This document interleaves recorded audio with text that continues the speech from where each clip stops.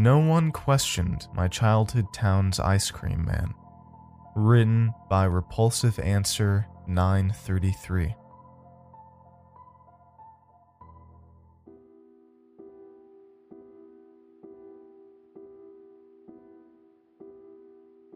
When I was little, the sound of an approaching ice cream truck was one of the best.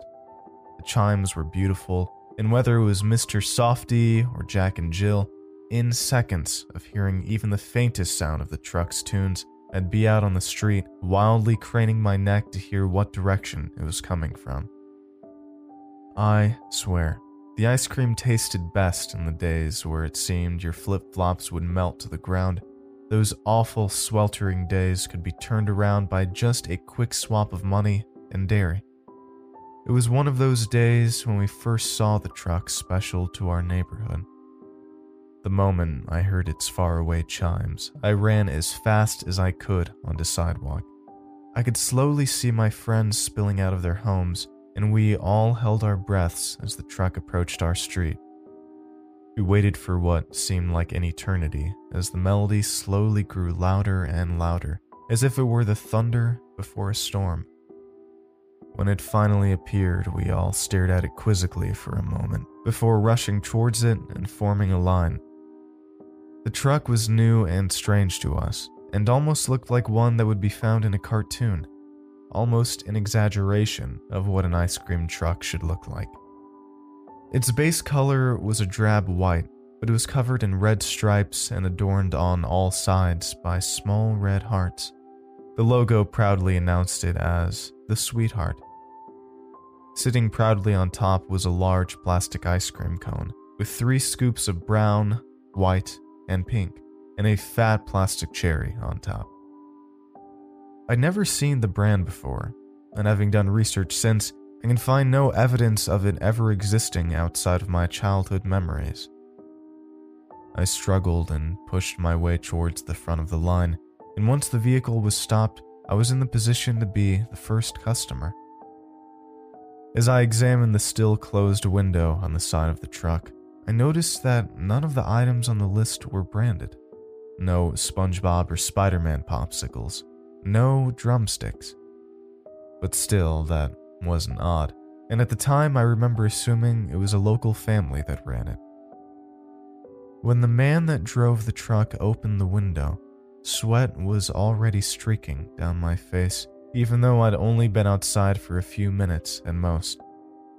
He was tall and lanky, and when he rested his arms on the shelf protruding from the window, they seemed to get in the way of the rest of his body. He looked somewhere in between 16 and 40, because although his face was spotted with acne, his hair, which was dyed almost completely a dark purple, was graying at the roots. His face itself, besides the acne, was contorted into what looked like an almost painful smile, as if his cheeks had been taped to his ears, and I could see each of his perfectly white teeth sticking out of his bright red gums. His eyes, although bloodshot and intense, had little to no other emotions behind them. But the thing I hated the most about him was his skin. His body was encased in what looked like almost transparent flesh.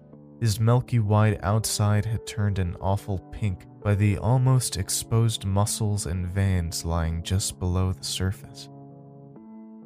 As he moved, I swear I could see each muscle ripple, see his blood flowing, and see his joints move as he bent his elbow. Then, after a long while of me just staring at him, he asked me for my order. After I'd collected myself, and had been yelled at for holding up the line by the people behind me, I gave it to him. All I wanted was a twist ice cream cone dipped in a cherry coating. I know I didn't ask for sprinkles, but when I got my order, it was coated in small red dots in the shapes of hearts, and I couldn't help but think it looked an awful lot like the man's acne-covered face. And as I watched the others get their confections, it appeared the heart-shaped sprinkles came with each order, as if it were a requirement for whatever brand had leased the truck. As the others ordered and ate their treats, I watched the ice cream man stare at each customer intently, never once breaking eye contact. I noticed that while watching him that he didn't blink the entire time I could see him, as his eyelids looked similar to his cheeks, as if they'd been stapled to his forehead. After he had driven away, I asked my friends if they'd ever seen his truck or him before. We all collectively agreed we hadn't, and I could tell they didn't really think much about it. But there was something about the nonchalance with which they treated his terrible face that unnerved me deeply. It was a few more weeks before we saw him again. It was another one of those awfully hot days, and our sweat didn't have time to soak into the pavement before it sizzled and evaporated. We were about to call it a day, having spent the whole afternoon outside already, when he appeared on our street. There was no warning, no notification, it just appeared.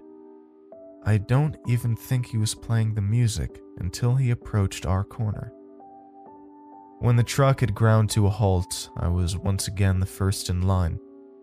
He seemed sickly, and even with the freezing temperatures inside the truck, I could see that his sweat was beginning to seep into his shirt and stain it. My order, though correct, was once again covered in tiny heart sprinkles, and I ate it until my tooth hit something soft and rubbery in the middle of one of my scoops. I stuck my sweaty fingers into the cool ice cream and pulled out an odd peach scrap of something. As I turned it around in my hand, I noticed what it was. Held in my sticky, dairy-coated hands was a scrap of scalp, and hanging off of it was a lock of hair. I dropped my food and screamed, alerting all of the customers. Everyone except the ice cream man turned their head to look at me as he kept staring at the now turned head of the person at the front of the line. As the adults around me inspected the scrap of skin to see if it was real, I saw the ice cream man slam the window at lightning-fast speeds, crushing the person at the front of the line's fingers. The customer recoiled in pain, and before the adults could realize something was wrong, the truck simply turned off its music and sped away before anyone could react to stop it. We called the police, but no one had seen him, and it was as if he and the vehicle had dissolved into nothing as soon as they were out of sight. After some digging, the cops could find no evidence of the truck in its records, and there was absolutely no proof that his truck, or a truck like it, had ever been seen anywhere before. The only thing we knew for sure was who the piece of scalp belonged to.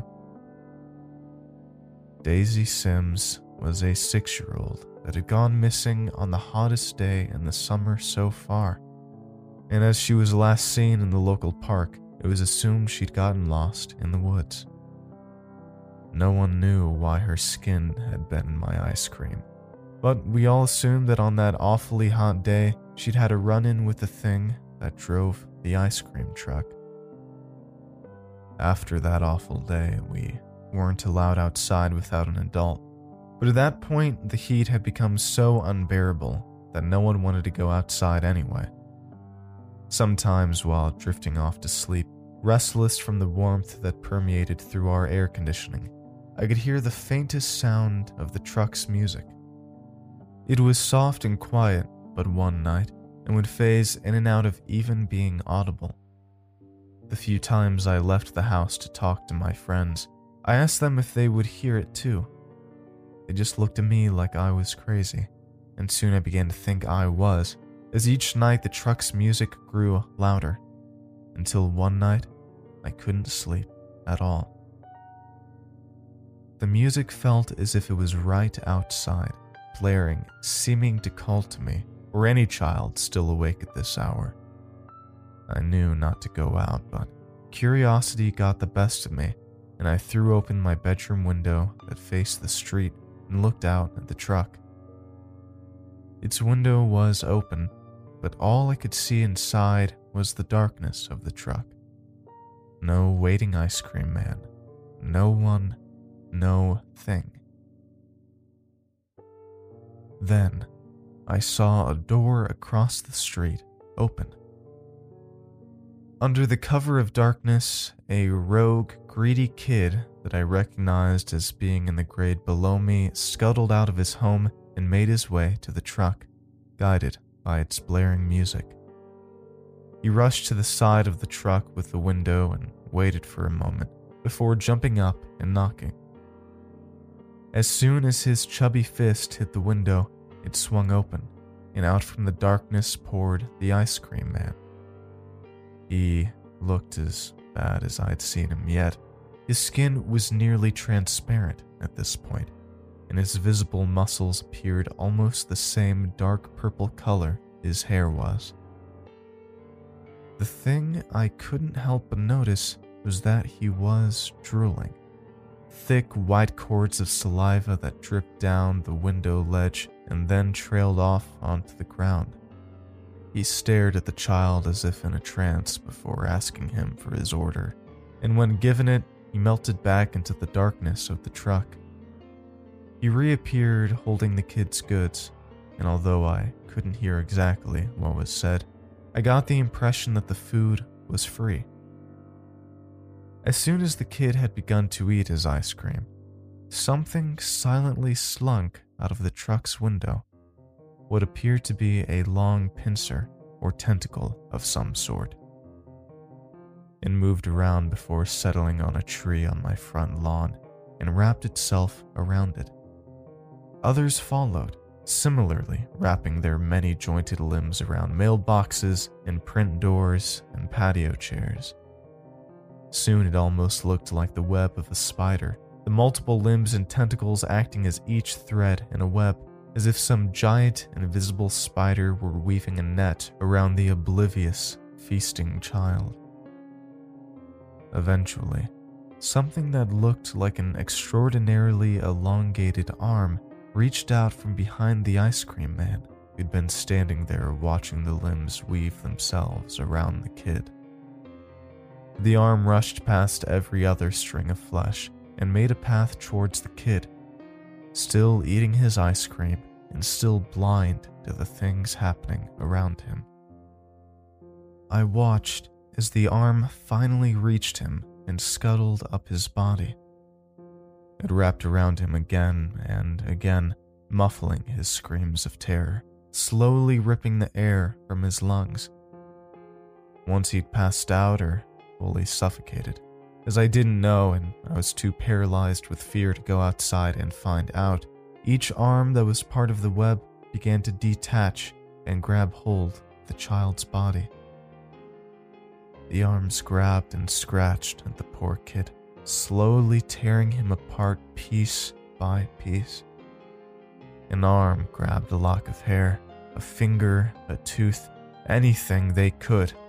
They pulled until it was no longer a part of the child who was too hungry for his own good.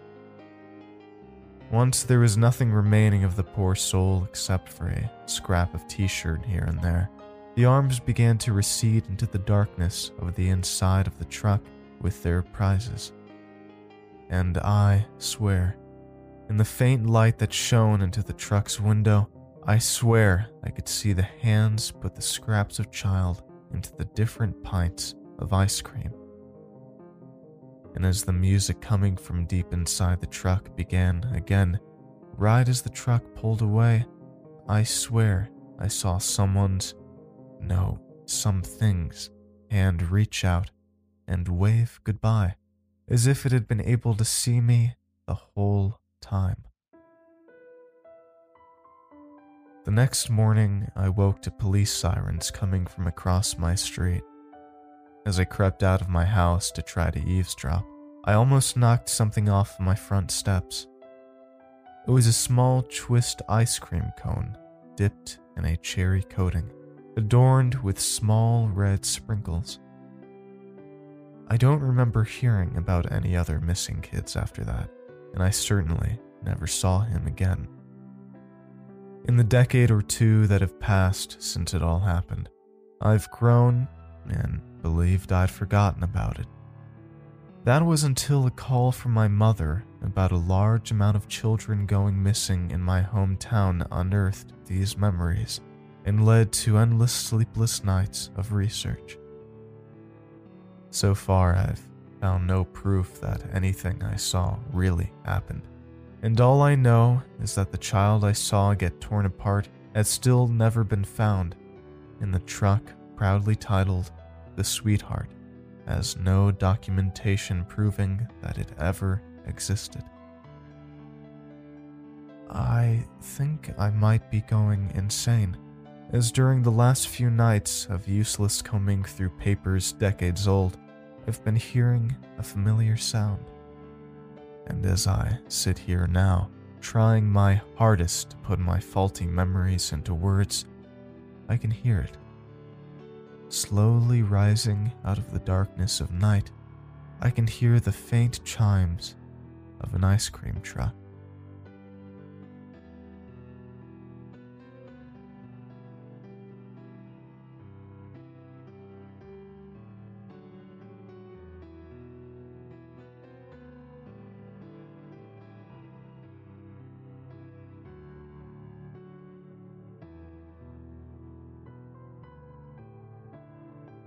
Okay. Well, thank you all for listening. I hope you enjoyed tonight's video. If you did, I would really appreciate it if you would give it a like, subscribe to the channel, or follow the podcast for more. And if you really enjoyed it, share it with a friend who you think might like it. Huge thanks to the author for letting me narrate their story on this episode. And if you'd like to support the channel, there are a couple ways you can do so. You can always pick up a t-shirt, hoodie, sticker, mask even, over at teespring.com/store/ClancyPasta store. That always helps us out. Or if you'd like to send in a tip, you can always go to patreon.com/ClancyPasta or join the membership option here on YouTube. You can follow me on Twitter at ClancyPasta, same at ClancyPasta on Instagram as well. And also, I just recently started just kind of like a fun side, just hobby Twitch channel. So I think I'll throw a link to that in the description as well. You can follow there and then get notified when I go live and stuff like that. Fun all around. Let me know in the comments what you would like to see in the future. And without further ado, I hope you all have a great night and don't have any nightmares. All right, thanks for listening, everybody. Cheers. Internet privacy is becoming more and more important these days, and using a VPN in general is the best way to ensure you've got it. And ExpressVPN has everything you'd ever want and need in a VPN, and more. I've tried other VPNs, but once I started using Express months ago, I've never looked back. ExpressVPN works on nearly every computer, tablet, and mobile device, and contains a huge network of servers, over 3,000 spanning 94 countries, with great speeds. You can use it to unblock popular online services like Netflix and Facebook, and they value your privacy more than anything. There are no activity or connection logs, and they use PwC-audited servers to confirm compliance with their privacy policy. They are just fantastic, and I could not be more happy to be partnered with them. So if you are interested in trying it out, you can go to expressvpn.com/ClancyPasta or click the link in the description for 3 months free when you order a 12-month subscription. Using my link, you get an awesome deal, and it helps me out a ton as well. Alright, so without further ado, here's the episode.